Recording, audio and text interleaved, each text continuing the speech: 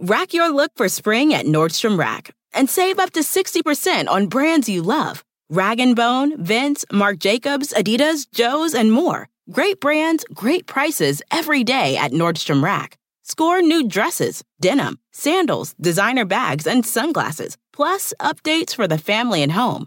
Get your spring on for less, up to 60% less, today at your Nordstrom Rack store. What will you find? The legends are true. Overwhelming power! The sauce of destiny. Yes!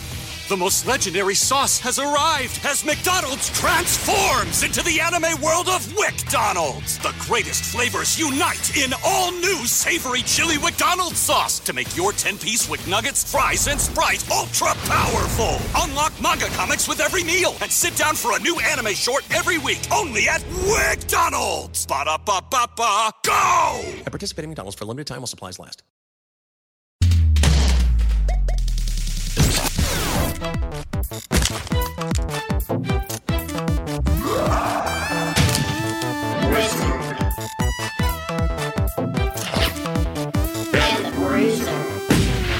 Hey everybody, it's your wizard who wrote himself into the book, Holden McNeely. That's how wizardly I am. I can write myself in and become a character. Breakfast of Champions reference. Sorry, spoiler alert, Jake. And it's me, your bedraggled, aging voice of the counterculture who's just begging, pleading the boomer generation to just stop supporting George W. Bush. Please, just... God, it was like the one thing we were supposed to do is like stop being monsters. And what a bizarre, that's probably one of our weirder intros we've had to do for a podcast episode, because we are doing part 2 of Kurt Vonnegut, his later years, his prolific 80s book writing into, I know, prolific 80s book writing, that's a sentence, and into his later years where he just does not really enjoy George W. Bush very much, wouldn't you know it? And to be fair, he doesn't enjoy a lot of things. He's kind of, and I don't want to get too political, but we have to, in a sense, because we'll be talking about Vonnegut's opinions on politics. But could you have fathomed if he was alive today? You think George W. Bush? I was laughing. I was like, Bush, oh my God, those are the days. No, that's the thing, is if Vonnegut was alive today, he would just look at everything that's happening, just take a drag of his Pall Mall cigarette and just be like, I already fucking told you guys. I already, I warned you. I told you this is what was going to happen. He probably would have just gotten himself crushed to death by a horse or something. Like a dramatic suicide, just to like say fuck it to the world. Also, that soothing, lovely voice that you're hearing that's not mine or Jake's. That is our good friend Andrew Yackira, back for round 2. He joined us in the first episode, of course, publishing mogul, publishing giant. Andrew Yackira worked for Penguin as an editor, has a tattoo in Vonnegut's handwriting on his body, our poet laureate, if you will. Andrew Yackira, thank you for joining us for the second part of the show. You're so welcome. There's no way I can disappoint people after an introduction like that, so thank you. And also, it's just hilarious because he built was that your first gaming PC that you ever built yourself? Oh, yeah. Never tried anything Built his like that before. First gaming PC all himself. Took him all day yesterday. All he wants to do is play it right now, but we are actually going to make him talk not even about video games, but about a book, an author of books. So fantastic. But honestly, thank you so much for joining us for part 2. Thanks for having me. This will be a wild ride. So when we last left our hero, he was, this Indiana boy, the son of fallen high socialites. He kind of fucked around and found out that he had to go to World War II. Afterwards, he struggled to become a writer. Don't you hate it when you fuck around and find out that you have to go to World War II? I have fucked around and found out so many times in my life, and I never found out that hard. Yeah.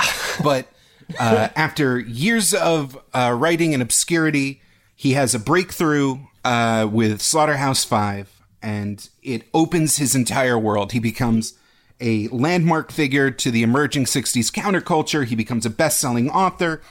He's able to finally support his family, although that's becoming quickly an estranged situation. But the process of writing Slaughterhouse-5 was almost his entire life of processing those emotions, trying to figure out how do you tell a war story when your own role in it was so kind of not heroic, and what does that mean for the greater society? And he finally got that book out of him with magnificent results, to the point where he actually, in a quote, says, "I felt after I finished Slaughterhouse-5 that I didn't have to write at all anymore if I didn't want to. It was the end of some sort of career." And in a lot of in a lot of ways, he was maybe never actually going to write another book.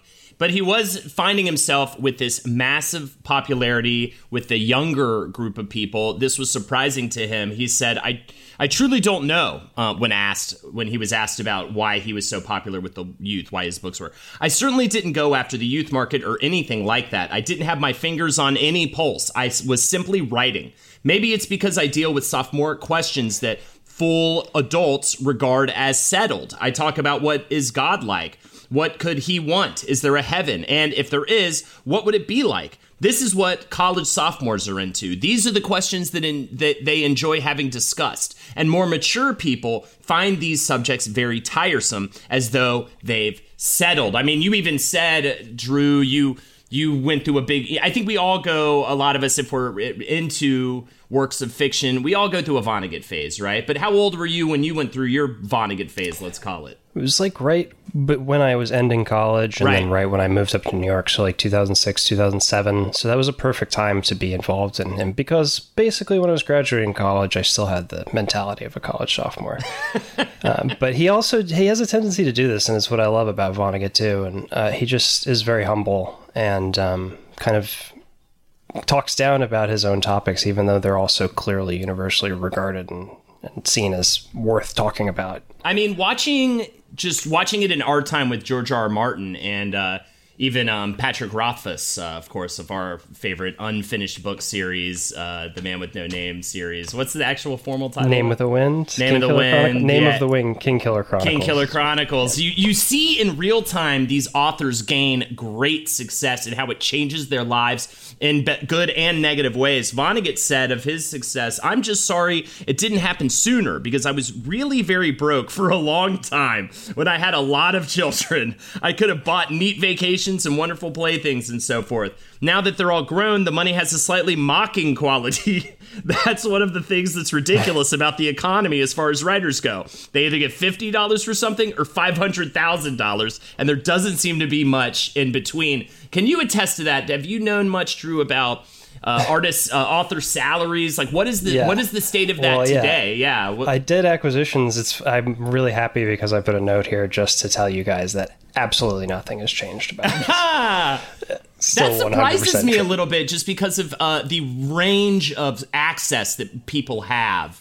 Yeah. You're either writing for prestige and you're getting a stipend, basically, or you're a professional writer, which is few or far between, and you're making hundreds of thousands or millions of dollars on each advance. What do you mean by writing for prestige? Well, writing as a thing that you can. It's a laurel. It's like, oh, I'm a published author among all these other things that I do. I'm a teacher. I'm a professor, or whatever.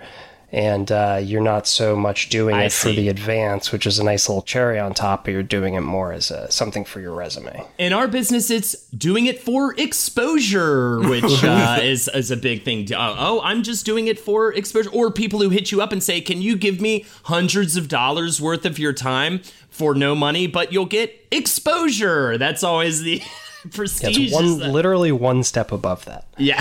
We're not going to give you nothing. We're going to give you as close to nothing as possible. What's like an average stipend? I mean, for beginning authors, it really is something like $5,000 to $10,000.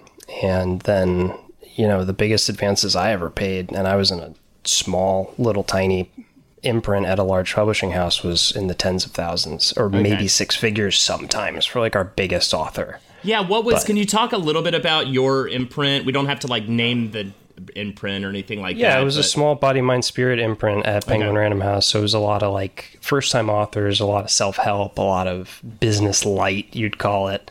A lot of really fun, weird spirituality titles and, paranormal stuff. And the stipend you're talking about, that was, that's just... For how many months is that? Essentially, it's as long as they can probably take to finish, but I mean, how many... Well, I referred to it as a stipend, but it's called an advance, and it's an advance on royalties, actually. Right. So it's actually money up front that you then have to earn back with the sales of your books before you actually start making royalties off. So you're of trying the to book. just get that book done as fast as possible at that point. Yeah, and you also get paid in thirds or quarters generally. So you get a third on signing, a third when you deliver the manuscript, and then another third, or they'll break out into a fourth payment if they can get away with it. So you're talking about like $5,000 over the course of 18 months, paid in quarters and then taxed every time. Oh my god! Anyway, so publishing's great. That's all. I mean, this is why you're here. So that's that is the business end of this stuff is fascinating to me. I know a lot more about the business end of entertainment, television, film, stuff like that. But so going back to Vonnegut, he's still under contract from, I believe it's Delacorte. Slaughterhouse-5 was an amazing hit, but he's still, contracted to put out more books. He is feeling kind of cooped up at his home in Cape Cod. He has still a bunch of kids around.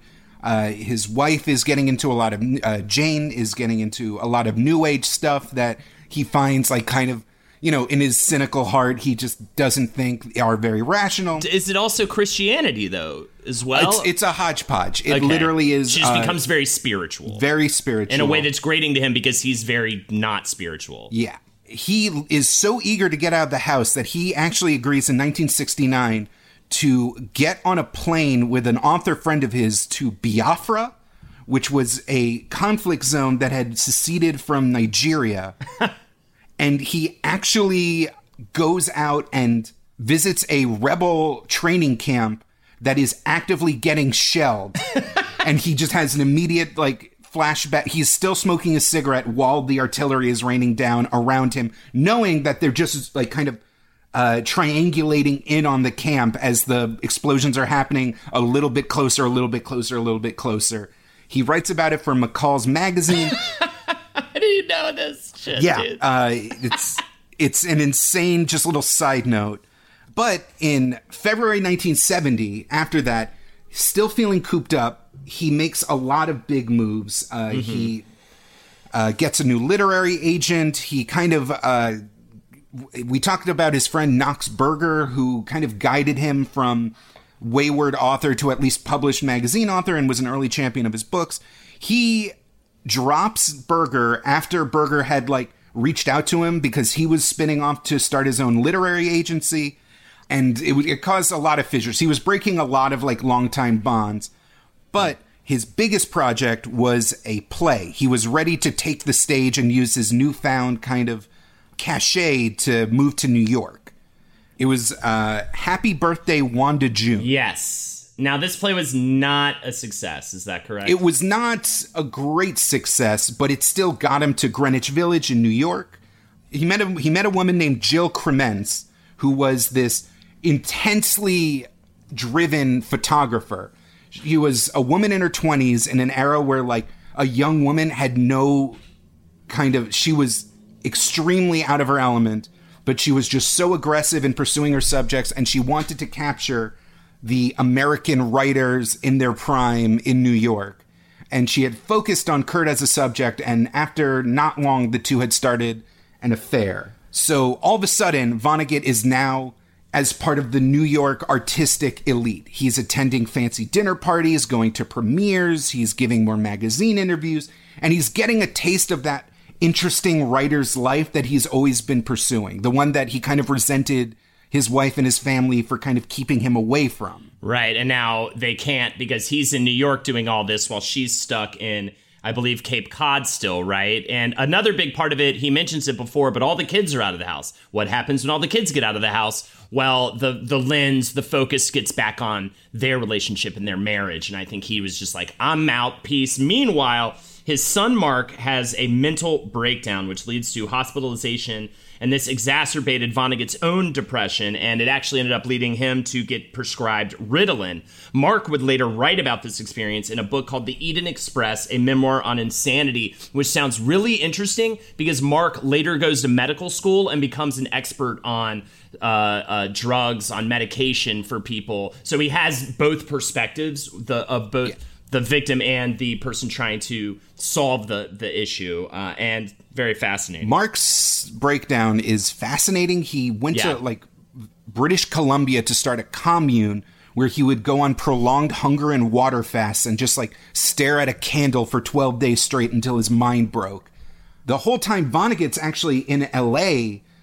Because Slaughterhouse-Five was being turned into a movie. Yes. And a pretty good movie. I mean, Vonnegut was very happy with the results of that film. It was released in 1972.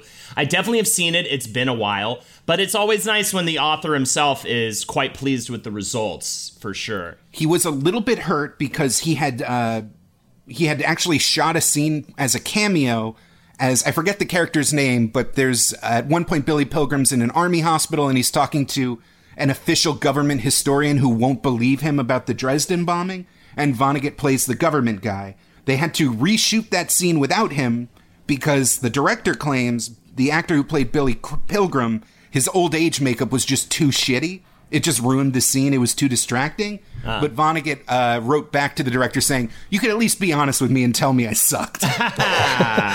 I love it. I couldn't imagine him being a great actor. Another thing about Mark's book, the Eden book, is that up until that point, there really hadn't been a prominent memoir about mental illness and going through the mental health system in America that wasn't written anonymously. And the fact that he put his own name on it was a very revolutionary act at that time. Oh, amazing. And again, to have the commitment to follow through and become, I don't remember specifically what type of expert he became in pharmaceuticals and things and how to help people with their brain chemistry, but he did, and that's really amazing. But Vonnegut is still struggling as a writer. He said, "I felt after I finished Slaughterhouse-Five that I didn't have to write at all anymore if I didn't want to. It was the end of some sort of career. I don't know why exactly. I suppose the flowers, when they're through blooming, have some sort of awareness of some purpose having been served. Flowers didn't ask to be flowers, and I didn't ask to be me. At the end of Slaughterhouse-Five, I had the feeling that I had produced this blossom. So I had a shutting off feeling, that I have done what I was supposed to do and everything was okay. And that was the end of it. I could figure out my missions for myself after that." But he did have one book he was sitting on, and that is because he actually was writing it all as one book, and it ended up splintering out. Breakfast of Champions, according to Vonnegut, they were originally one whole piece, and then slowly he separated the two, like some Slaughterhouse-Five and Breakfast of Champions. And Breakfast of Champions, that they were both probably, elements of like him writing himself in. Spoiler alert, sorry, but we have to talk about it. And different elements of that, I bet, happened. He was trying to get that into Slaughterhouse-Five. So I think that that's the only thing that kept him writing, was the fact that he knew he was sitting on a second book that diverged, that splintered off from that original book. And it's also working through a lot of Breakfast of Champions, is through a lot of the mental health and brain chemistry and issues Vonnegut himself had been battling with. And he talks about how the Ritalin was prescribed to him because he would just sleep all day. And that's definitely a sign of depression. He even talked about how it was like, he would just like have these filmic experiences all day in his sleep. And he would rather live in those situations. And honestly, I had a weird year where I was unemployed for an entire year, and I did a lot of that. I slept a lot because it was just like, might as well just be in my fun sleep world. You know what I mean? Instead of just like sweating in my apartment in the middle of the summer because like I don't have an air conditioner and you know what I mean? Or job or reason to do anything at all whatsoever for an entire year. So, but yes, the novel centers around his sci-fi author Kilgore Trout, now playing a protagonist, and a wealthy businessman named Dwayne Hoover, who steadily becomes more and more mentally unstable. Another character is, as I mentioned before, Vonnegut himself, who appears as the creator of the universe, there to free Trout as the only individual in the universe with free will. Can I just ask why all authors are like this at this one point? Why Please do explain. all authors, the creator of the universe thing, where he has to like free his characters from, and then Stephen King does it too in Dark Tower, and it's just like, how can you not see the Freudian implications here? It's the same way that in every JRPG, you always end up fighting God themselves. No matter what the plot is, like at some point at hour 117, you are just literally fighting the be-all, end-all of creation itself. And it's because you tell stories and they're so sprawling and your mind is so reached out that you finally hit the edge and like, what else can you do but destroy the universe? Yes. Yeah. And he really felt like, and that makes so much sense for this point in his career, because he really did feel like he was hitting a peak. He'd hit like an end point in a certain sense. He even talks about in the book about being 50 years old and about how he wants to purge himself of mental clutter. He almost wants to start fresh. And you kind of get that with his work in the 80s, especially, as he goes in different directions and almost evolves into a different author in a lot of ways. Vonnegut said, "What I say didactically in the introduction of Breakfast of Champions is that I can't live without a culture anymore, that I realize I don't have one. What passes for a culture in my head is really a bunch of commercials, and this is intolerable. It may be impossible to live without a culture." Of course, Breakfast of Champions that's what, Kellogg's? Wheaties. He routinely actually says this has nothing to do with Wheaties, which, as I must legally remind you, is a fantastic cereal. So yeah, and that really is, so this is, reading Cat's Cradle, all of his work, fundamentally, yes, it deals with free will. It deals with the nature of God. Every book, it deals with the nature of community and how communities exist and how they should exist and could exist. Slapstick is going to be almost 100% about this, which is his next book, which we'll talk about in just a little bit. But it's constantly about a man untethered, searching for some form of community, searching for something to hang your hat on, and reminiscing and saddened that you couldn't be a part of the way communities were back in the old days, where a neighborhood really was such a communal, connected device. I might get to this quote later. I can't remember if I pulled it or not. But essentially, he was even like, if you got into a fight with your wife, you would just go down the street and crash at your cousins or family friends for a week, and then get back together a week later. Like, in other words, if something's wrong in your life, the whole community pitches in to help solve the issue and to help fix things. And it makes a lot of sense that he would feel so untethered, because look what he's doing. He left his family situation in Cape Cod. He went to New York. He started this whole other bubble, but he's constantly moving. He can never sit still, it seems like, and therefore he's lacking this thing that he's trying to preach to other people to try to build in their lives. Their cuirass. It seems like what he's really yearning for is the innocence of childhood. When he keeps mentioning community and family and connection, it almost always kind of yearns back to when he was hanging out at the family lake house with his Uncle Alex and all of his siblings, and just everything was taken care of, because even the community that he's looking for, even that kind of hominess, in his own biography, it's fraught with so much sadness and so much disappointment and so much depression that it's almost like even that's not the right answer. In the meantime, he's living this very cosmopolitan life. He's going back and forth, to Cape Cod, where things are very chilly between him and Jane. At some point, I just don't know how this fits into our greater story, but it needs to be acknowledged. Sure. His oldest daughter, Edie, marries Geraldo Rivera. I didn't know that. That's a young Geraldo Rivera is in the picture in this story. Oh, God help us. Did they stay together? No, they didn't stay together. They didn't stay together. By the 80s, they've split up. But after the vault didn't work out when he tried to open Al Capone's it was definitely, vault. Yeah, it was definitely Al Capone's vault. Let's do it live. That shredded the marriage. Want the same expert advice you get from the pros in the store while shopping online at DiscountTire.com? Meet Treadwell, your personal online tire guide that matches you with the perfect tire for your vehicle. Get your best match in 1 minute or less with Treadwell by Discount Tire. The legends are true. Overwhelming power! The sauce of destiny. Yes! The most legendary sauce has arrived as McDonald's transforms into the anime world of WickDonald's. The greatest flavors unite in all new savory chili McDonald's sauce to make your 10-piece Wick Nuggets, fries, and Sprite ultra-powerful. Unlock manga comics with every meal and sit down for a new anime short every week only at WickDonald's. Ba-da-ba-ba-ba, go! At participating McDonald's for a limited time while supplies last.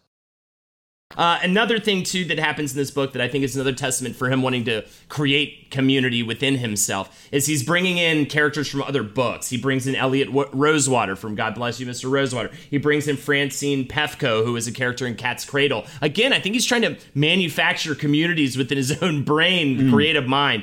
Another major theme of this book, and something that's going to come up later as well, is suicide. Kurt Vonnegut said, "Suicide is at the heart of the book. It's also the punctuation mark at the end of many artistic careers. I pick up that punctuation mark and play with it in the book, come to understand it better, put it back on the shelf again, but leave it in view. My fascination with it, the fascination of many people with it, may be a legacy from the Great Depression. That depression has more to do with the American character than any war. People felt so useless for so long. The machines fired everybody. It was as though they had no interest in human beings anymore. So when I was a little kid, getting my empty head filled up with this and that, I saw and listened to thousands of people who couldn't follow their trades anymore, who couldn't feed their families. A hell of a lot of them didn't want to go on much longer. They wanted to die because they were so embarrassed. I think young people detect that dislike for life in my generation, often learned from our grandparents during the Great Depression. It gives them the creeps. Young people sense our envy, too. Another thing we learned to do during the 30s, to hunger for material junk, to envy people who had it. The big secret of our generation is that we don't like life much. Ha ha! Is it time for Boner Bird to re-enter the... No. Boner Bird is a thing of the past. We can't... Oh my god, you found the bird seed I left for you. And the Viagra. All right, well, see you later. He really is prescient in a way, though. And I feel like this quote kind of talks a lot about things that still feel very real today. And I don't know if he's prescient or timeless so much as like just the perennial author of like the 21st century. He got, well, the 20th century and then kind of subsequently the 21st century, but he just like, he seems to just get it in a way that still kind of endures today. I'm going to get to some quotes later that upset me how much more true they are today in today's political climate, social climate, than they ever were when he first talked about it. And I was like, oh my God, if you switched out some names here, it would be 100% just what's happening right now. And we'll get there. But man, always ahead of it. And as best evidence, by the way, my favorite thing was like, he was doing for World War II what everybody else ended up doing with Vietnam in the 60s. He was a full war ahead of the social consciousness around war in America. It was also a little bit awkward for him because even though his office was getting flooded with fan mail from every imaginable type of young revolutionary and hippie, he wasn't that, like, revolutionary at that point in his life. And I couldn't believe Breakfast of Champions got panned. I had no idea. I thought it was, like, known as one of his greater works and had been from the moment it was released. But he's starting to really get shat on critically during this time. Yeah, the response to the novel, it's definitely, again, he just wants to be part of the great community of writers, and ever since his older works, even at Sirens of Titan, they are just not giving him that. He's getting all this positive feedback, but not from the people that he wants it from. Mm-hmm. In fact, it's in the biography that I'm reading, there's a just very awkward conflagration where the psychedelic rockers Jefferson Starship actually arrange a meeting with him because they want to do a concept album based on his work.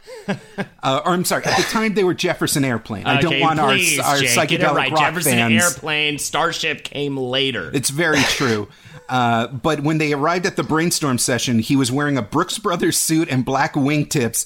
And afterwards, they said the vibrations were just awful. They wanted out of there as fast as possible. The vibrations. Yeah, dude. Again, he never asked to be this counterculture icon. He just kind of fell into it. I don't see how they ever thought that would work in the first place, but... It's so funny because I think you can read his books one way and see a very, like... I don't want to say flighty, but a very like jovial, whimsical natured person. Yeah. But then you read them in a different light and you're like, oh, this fucking guy hates life. This guy hates the world. You know what I mean? Like he's sad and he's angry, but he's still hopeful. Yeah. Well, that's the thing is all of his books, even after Slaughterhouse 5, he starts adding prologues to his previous books to continue adding himself to the story, especially with Breakfast of Champions. But he's like, more so than any other American writer, it's almost like a proto-blogger kind of thing, where his readers really are getting a sense of who he is. His journey. It's a level of intimacy that a normal writer, a novelist wouldn't share. But everything ends up becoming biographical in his work. So people are walking up to him like they know the guy, only to get weird vibrations because he is this dude in his 50s who's invested in, the stock market and trying to make sure his kids have enough to eat and want to make sure he gets invited to the right dinner parties more so than like throwing Molotovs at the Senate. Right. Yeah, it's like people who try to go visit Salinger at his house and get a wonderful surprise from that experience. But yes, his next book, again, very close to home, very close to his relationship with his sister, and that would be Slapstick, the sci-fi book that came out in 1976 that centers around a brother and sister team that, when together, became a powerful, intelligent, and creative force who create a plan to end loneliness in America by artificially creating extended family networks. Again, community. This largely was Vonnegut working through his own issues growing up and is very much a mirror of his relationship with his sister, who shared a love of slapstick humor with him until she died in 1958 and referred to it as, quote, the closest thing to an autobiography I'll ever write. Kurt Vonnegut said, until recent times, human beings usually had a permanent community of relatives. They had dozens of homes to go to. This is that quote I referred to earlier. So when a married couple had a fight, one or the other could go to a house 3 doors down and stay with a close relative until he was feeling tender again. Or if a kid was so fed up with his parents that he couldn't stand it, he could march over to his uncle's for a while. And this is no longer possible. Each family is locked into its little box. The neighbors aren't relatives. There aren't other houses where people can go and be cared for. And I will agree with this, man, because when I grew up, I didn't have any neighborhood friends. My brother did, so it was a little bit different for him. I had no neighborhood friends. And even looking back on it, I still feel like my parents are weirdly, now more than ever, obviously, but weirdly like locked away. Everybody is in their little box on the neighborhood street. There's very little interaction with each other. And I guess they want it that way. But I did remember a sense of that when I went to my buddy Ben's house, because he had just a very warm, open family that loved having other kids over, and it really was a place to go where not only could I hang out and laugh with my friends, but I could like talk to Ben's mom about like my dating life and stuff like that, and hang out with like Ben's younger brothers and get a perspective on what's going on with kids a few years younger than me during that particular time. And those were really valuable to the point where I was always going to Ben's, Shout out to Ben. By this point in his life, by 1976, he finally divorces Jane, which had various stages of acrimony and amiableness. It reached a head when he suggested that she continue to manage the household expenses and just give him an allowance while still also helping him edit his books. Wow. Which she was like, that's fucked up, you weird baby man. Also, I did read an article about how she maybe had one of those classic stories of her having a bigger role than we ever knew in his early work, especially. Oh, absolutely. He would not be who he was if she didn't give him the feedback and the support that he had. Yeah, he didn't think he thought he was total shit. And she was the one who was trying to convince him that he could be the next great American novelist. It's very much the same way that George Lucas's wife is the one who actually edited Star Wars into something that people would pay to watch. Yes, very similar. And there's so many of this is the classic story of the woman behind the man that not getting nearly enough credit. And now you have Jill in the picture. Those two marry in 1979. Well, wait. There's a lot happening. Please. Okay, yeah. So not only is he living with Jill, but he's also reignited his affair with Lori Rackstraw, who was the woman who he hooked up with at the creative writing workshop in Iowa. Her husband recently committed suicide, and she was back on the market, and they just began engaging as friends. The two actually took a trip together.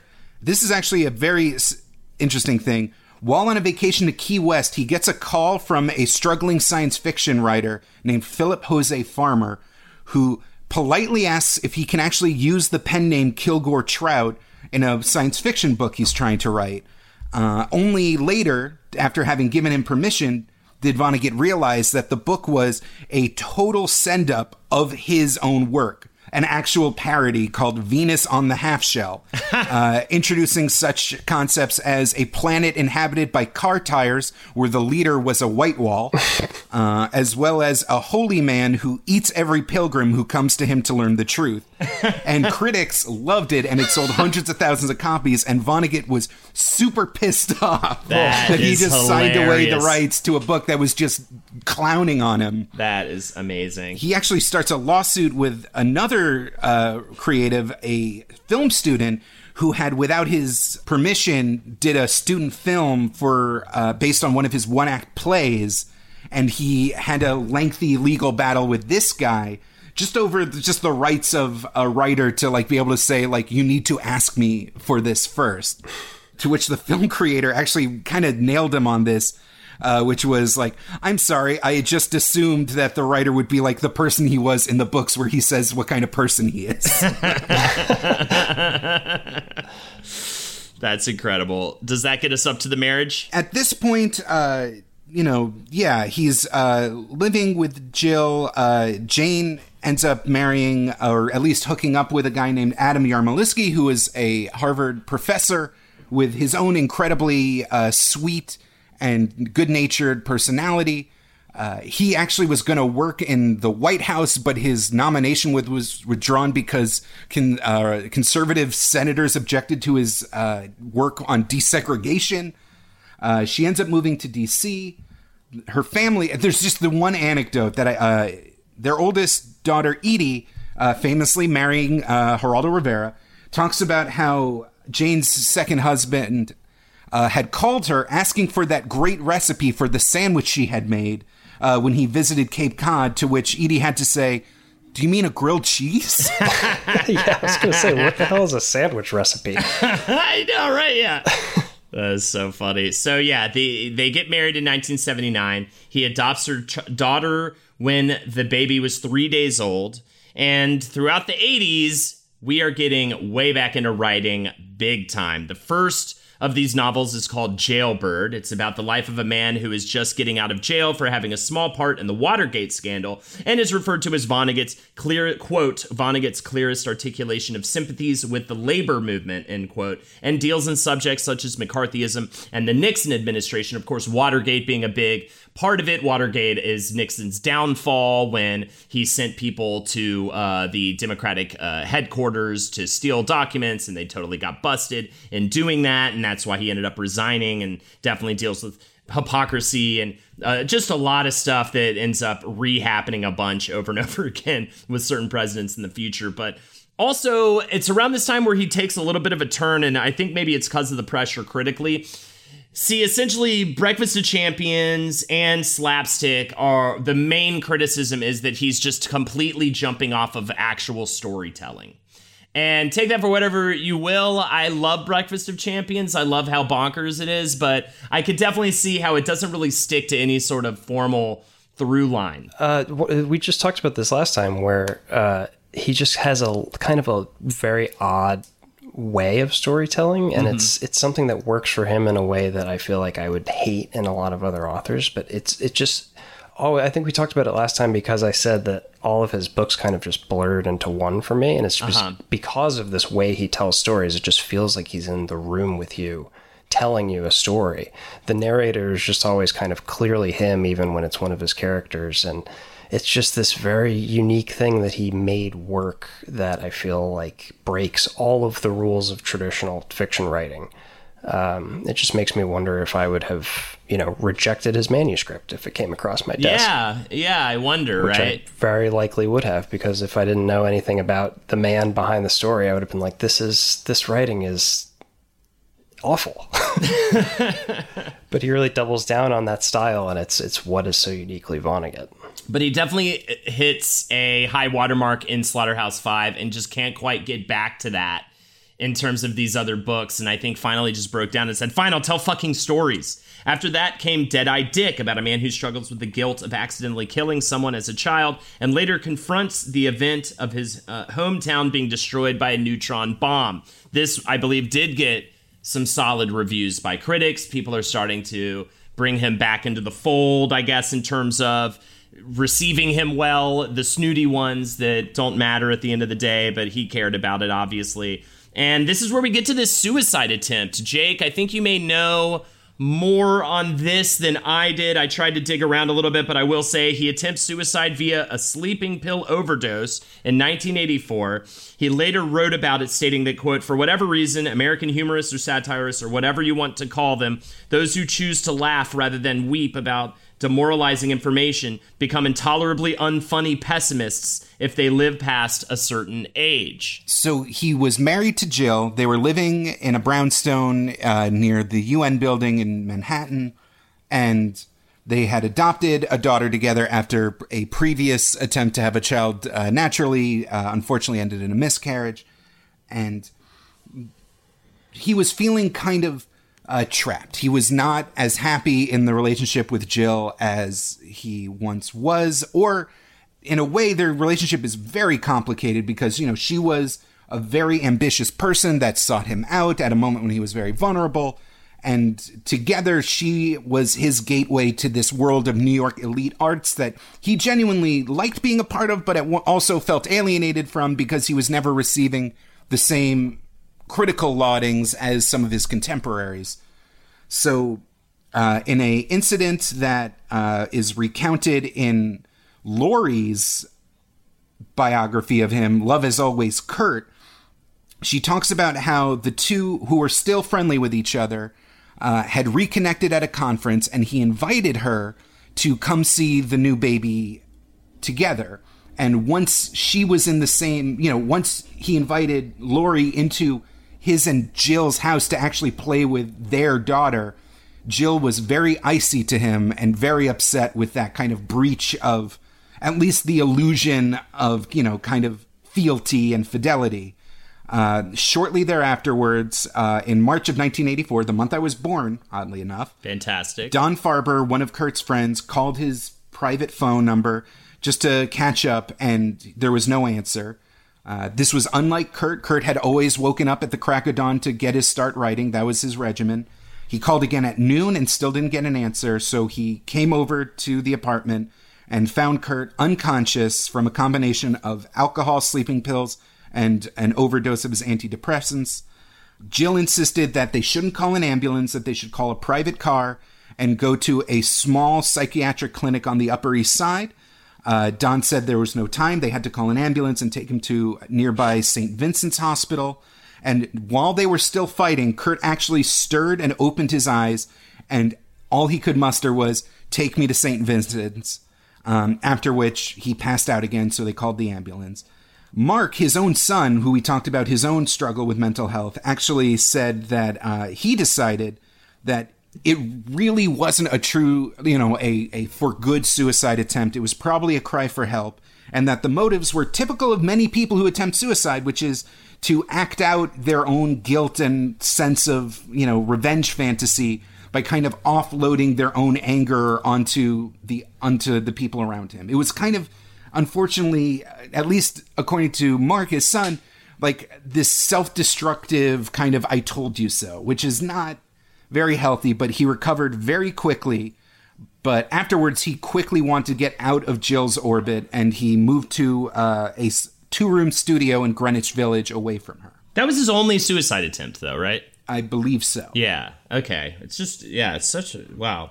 It's so intense that he did that in the mid 80s and then ended up living until into the 2000s and didn't ever try it again or anything. And the thing that you said about people like this becoming an intolerably unfunny pessimist is what Vonnegut said. Is I think you and Jake too, I'm sure you're working in comedy, and just me being tangential to comedy for so many years with, you know, knowing all the mutual people that me and Holden know. I mean, you're I think like this an doesn't honorary comedian at this point. Thanks, buddy.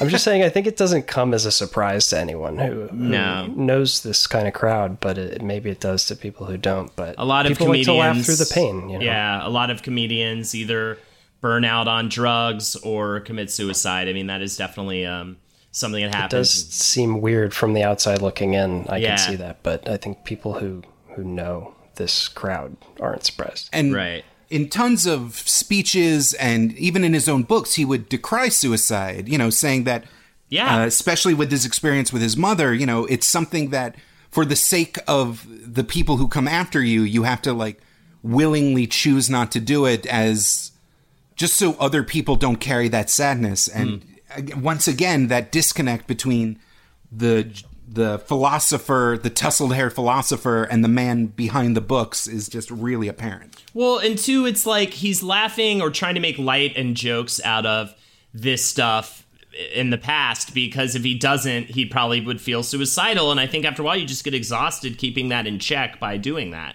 And you essentially have to find some sort of other way to cope with these things.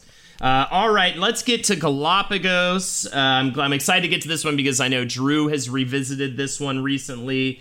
And this is the premise sounds bonkers. Yeah, it is. It's wonderful. It purports that the, quote, oversized human brain may just be the factor that leads to our extinction. I do want to correct you on one thing there, because it's not really our extinction, it's kind of our perfection. Okay. The narrator of the book is a human 1 million years into the future, essentially. And you get through context clues that he has fur like a seal, and he doesn't really have hands anymore. And humans have evolved into this being. And he does keep saying, you know, people had really big brains back then, and it caused a lot of problems for them. And he just kind of goes through a litany of all the world's problems that are caused by ours just having brains that are too large for anybody's good, and how much better it is now 1 million years later, because he's just like, I didn't have to steal, because if I'm hungry, I just go, I jump into the ocean and I get a fish and I eat it. And people just kind of revolve into these animals again. Yeah, you can't envy someone else's luxuries, like he complained about. Was a product of the 30s, you know, these sorts of things that we do deal with, and that makes us insane. It makes us do terrible things. Yeah, I can see how he's making an argument that, you know, we're in a bad way. And just wars and economies. There's a whole economic collapse going on in the premise in Galapagos. And it's just like all these problems were just, I mean, you know, there was this collapse in the economy, which is this thing called money, which isn't real. But humans' big brains made them think it was real and very important. It's kind of the tone of the narrator throughout is just this very kind of silly seal, I guess. Human, half seal thing. The legends are true. Overwhelming power. The sauce of destiny. Yes!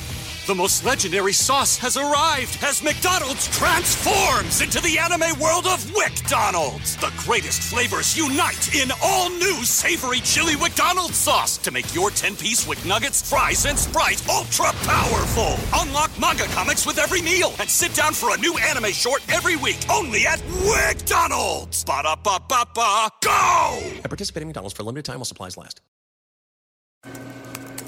Hey, Hotels.com here. Tired of the everyday? We know a hotel that's ready to unwind this weekend. Book hotels with spas in the Hotels.com app. Find your perfect somewhere.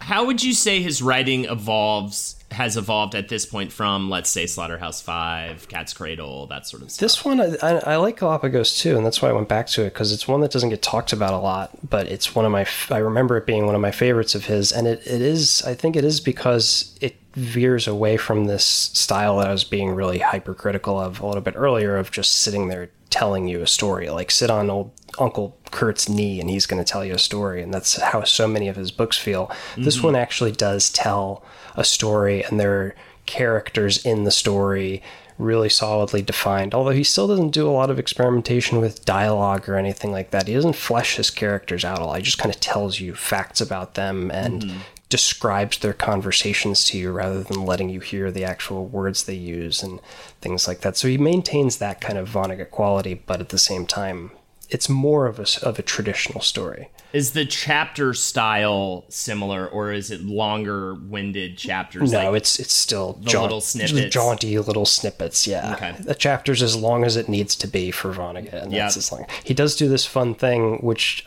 serves no purpose that I can discern, but he keeps saying some of these characters aren't going to survive, and he's just like, so you keep clear which characters aren't going to survive. I'm going to put a little star by their names. So there's certain characters in the book that just every time their name is presented, there's a star by it to remind you that they're going to die for some reason.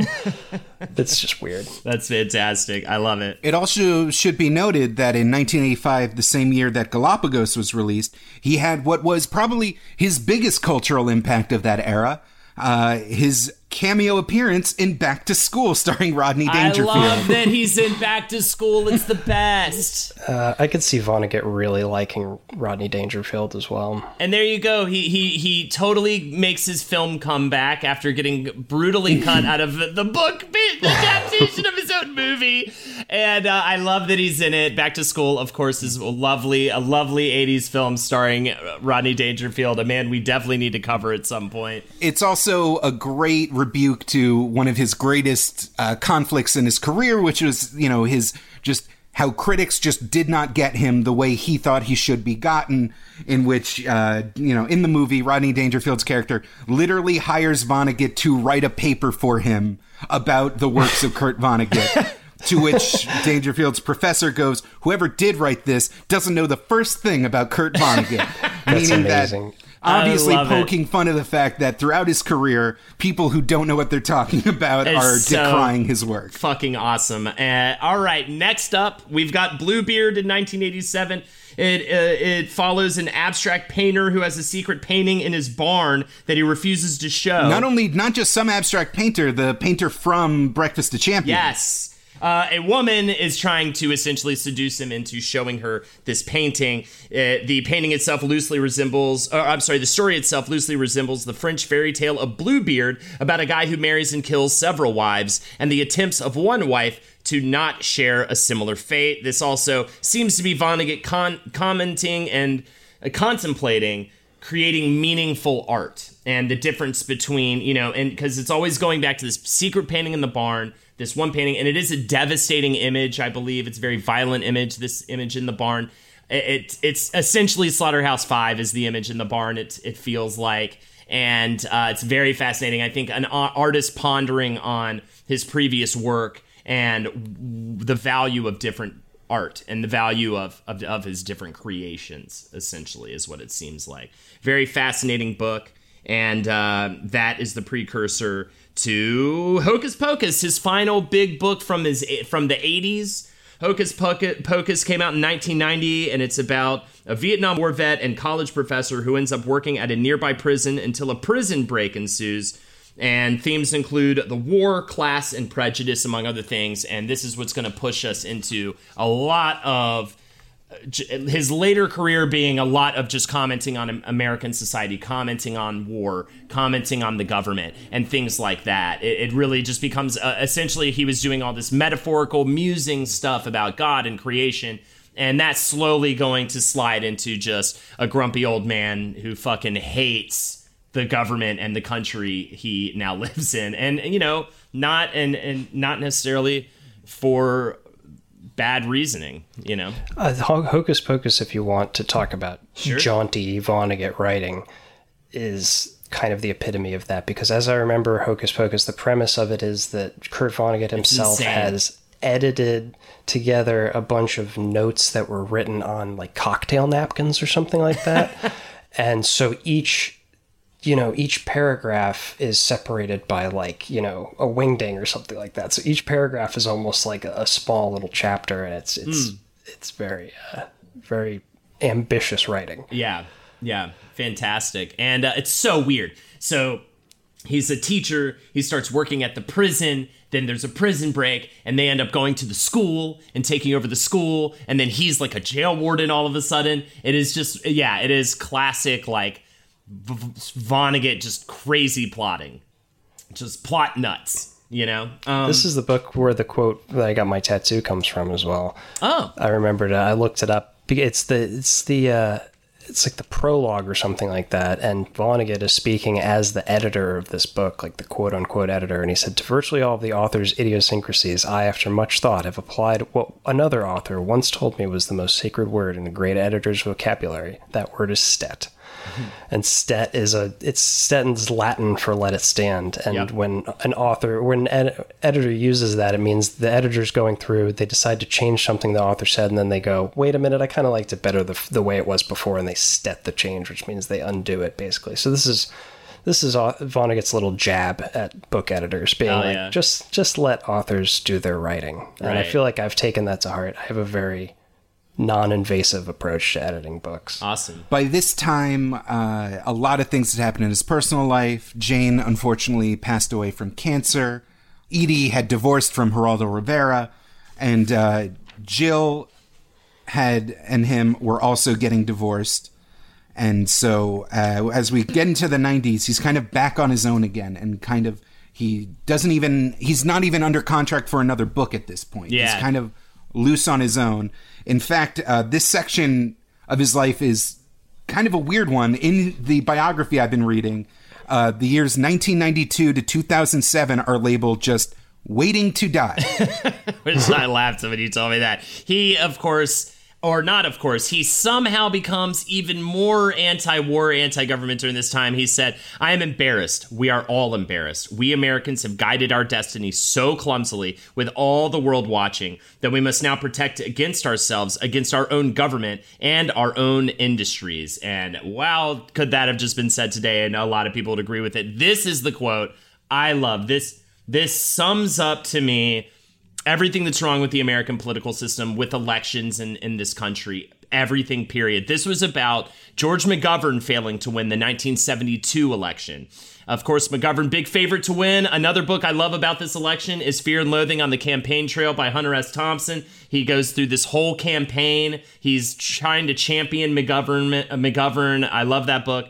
Anyways, Vonnegut said, "He failed as an actor. He couldn't create on camera a character we could love or hate. So America voted to have his show taken off the air.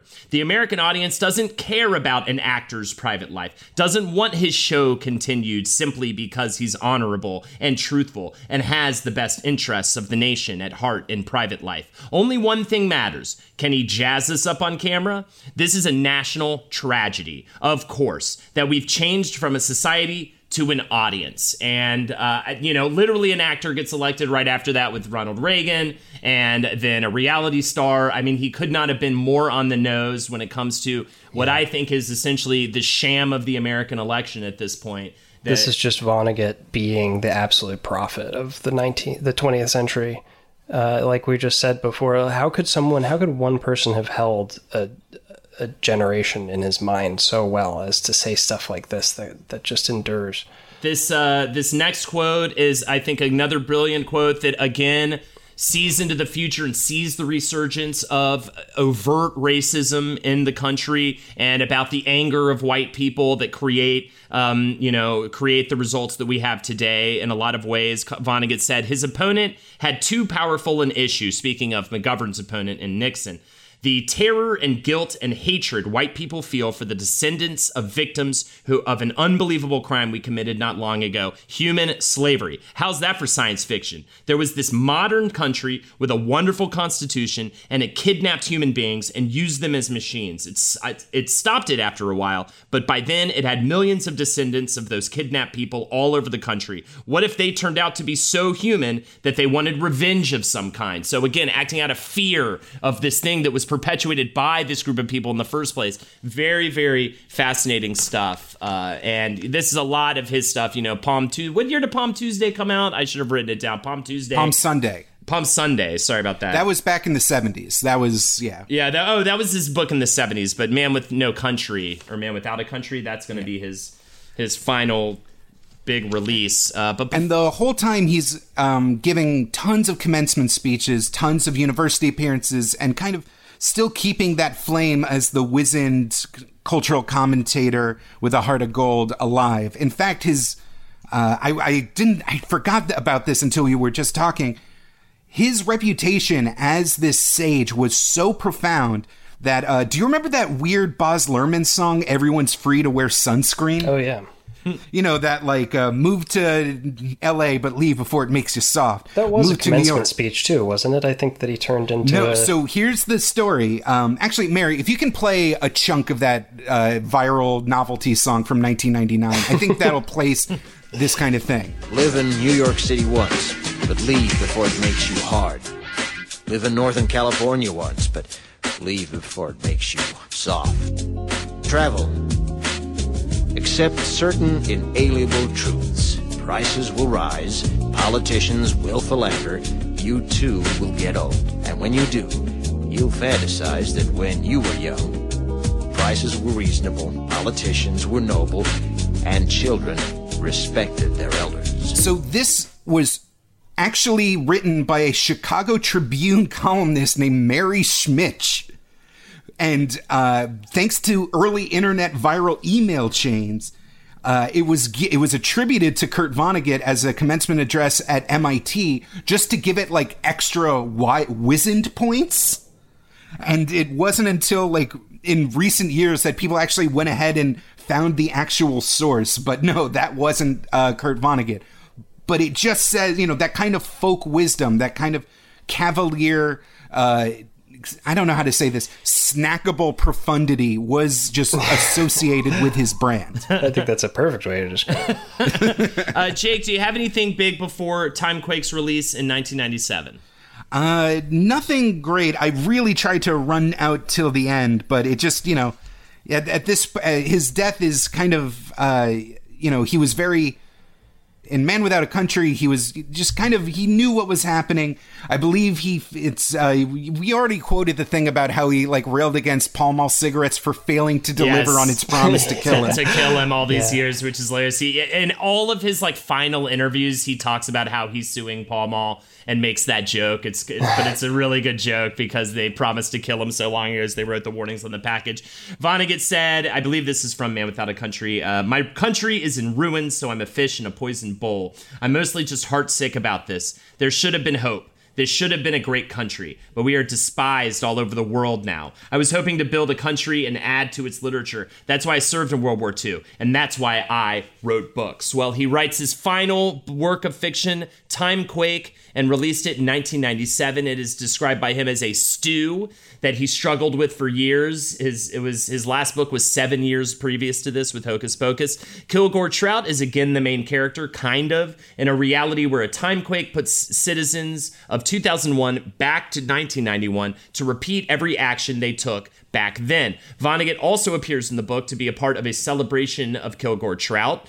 Though it did not get reviewed very well critically, it sold quite well. I'm sure people were clamoring. At this point, he's even more popular. His popularity is just gaining and gaining constantly. Of course, his last major work ends up being A Man Without a Country, published in 2005.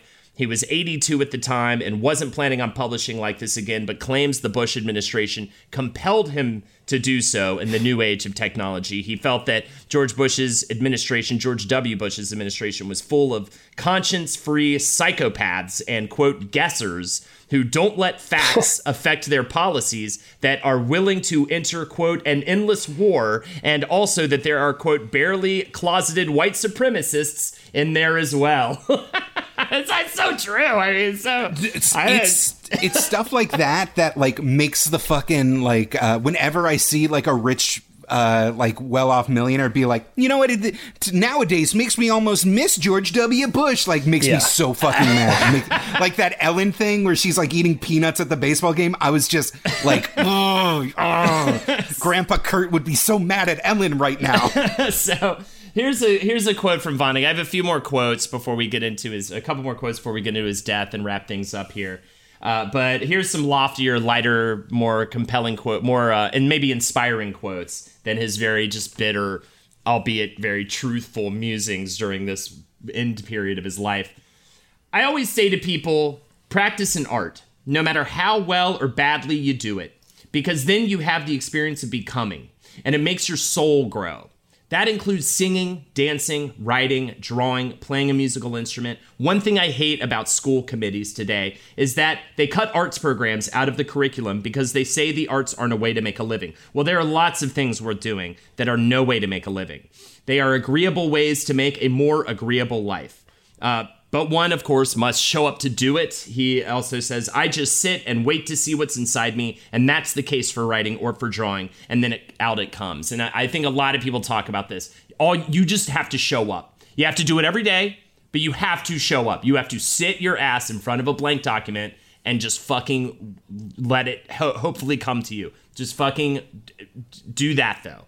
And you will create something, but it is a job. I like this quote in context of his drawings too, because his drawings have become so iconic in a way, but they're so simple and basic, but they really do have a style to them all their own. And he clearly wasn't a great artist, but he still liked to doodle, and he still managed to come up with a style that was all his own. I can recognize Vonnegut now as a visual artist, which is, that's a big trick to pull off as a novelist. In terms of his approach to novels or his viewpoint on novels, I love this quote. It's so true. It's what I think really is the difference between reading and all these other things you can do. It's an art form for very few people because only a few people can read very well. I've said that to open a novel is to arrive in a music hall and be handed a viola. You have to perform. To stare at horizontal lines of phonetic symbols and Arabic numbers, and to be able to put on a show in your head, it requires the reader to perform.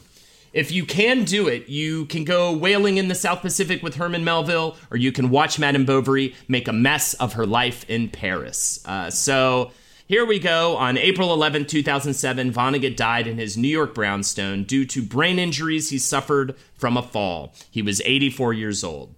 In 2008, the Kurt Vonnegut Society was founded, which is a group of scholars, teachers, and readers dedicated to the academic study of Vonnegut, his life and works. And definitely, whenever I get to Indianapolis, maybe hopefully for a Wizard the Bruiser live show or something like that, I'm absolutely going to visit the Kurt Vonnegut Memorial Library, which was established in 2010 and was opened, of course, like I said, in Indianapolis, serving as an educational resource, museum, art gallery, and reading room dedicated to the works of Kurt Vonnegut. So I think they'll probably have some Vonnegut original paintings or drawings and things like that as well with the art gallery. I had no idea this existed. I would love to see this. Yeah, I definitely want to go. Maybe we'll take a field trip sometime, Drew. That should be fun. Yeah. I heard Indianapolis is actually quite a lot of fun. I think Marcus and Carolina went there for a separate Garfield-related trip. We got into how Garfield owns the entire state of Indiana to the point where then Governor Mike Pence actually Mike Pence had a Congressional Garfield Day introduced because Jim Davis is so clutch for the economy of Indiana. Better not have been on a Monday, am I right? Yeah. All right, this is the quote I wanted to end on. Do you have anything else to say before I say it? It's essentially a repeat of a previous quote, just put in a more concise way, but I love the quote. I just wanted to shout out the book And So It Goes, Kurt Vonnegut, A Life by Charles J. Shields. Fantastic stuff. You came in with so much stuff that I had not found anywhere, Jake. Even if you're not familiar with, you have to be familiar with his work, but just a really in-depth look at the life, the very real, very human, very flawed life of a so-called great man of American literature. And it gives you a deeper appreciation for the writings we have. And it's honestly, it's long and it hurt me to read this much. I'm so glad I forced you to read a bunch this past couple weeks. And so is Drew, of course. A reading enthusiast. Drew, hey man, thank do you whatever again you want. for doing If you don't this. want to read, that's fine. Fuck it, dude. Audible, bro. Go to Audible. They do not sponsor us, but whatever. I'll give them a shout out. All right, here's the quote, and then we'll close it out. Vonnegut, just to really hit it home. The arts are not a way to make a living. They are a very human way of making life more bearable. Practice in art, no matter how well or badly, is a way to make your soul grow, for heaven's sake. That is our episode on Kurt Vonnegut. Thank you so much. Our part 2, that is, rather. We hope you enjoyed it. We'll be back next week with something very unwriterly, I'm sure, something animated perhaps. Until then, thank you again, Drew. Thank you so much for joining us for 2 episodes. Taking all this time out of your day and out of your week to hang out with us is incredibly appreciated. It was a pleasure, guys. Thanks for having me around. Hell yeah. You can check me out, twitch.tv/HoldenatorsHo. You can check out Andrew Yackira on Twitter. Is it at the L200ster? Nope. Yeah. The L200ster. I always forget to throw that L in there. It looks like the rooster, but it's spelled with an L and a 200. The L200ster on Twitter. Check him out. He's got a lot of great stuff on there. Also, patreon.com/WizBrew, weekly episodes, $5 a month. Thank you. We've had some really awesome signups lately. I guess people like our little show. You guys are the best. It really does make our lives more livable, literally, because we need that money. very badly. There's no more. There is no more in there. Else. It is. It's just what it is. Jake? Follow me on Twitter at BestJakeYoung to see all of my various doodles and doddles. And once again, you gotta get on this Patreon, folks. There's so many bonus episodes. We're talking about everything. We get into the Snyder Cut. Oh, You want to hear two guys on the internet talk about the Snyder Cut? Only on Patreon will you be able to make that a reality. It's like he made me think about it, and then we talked about it. All right, anyways, take care, everybody. Always remember, keep on whizzing. Never stop bruising. This show is made possible by listeners like you. Thanks to our ad sponsors, you can support our shows by supporting them. For more shows like the one you just listened to, go to lastpodcastnetwork.com.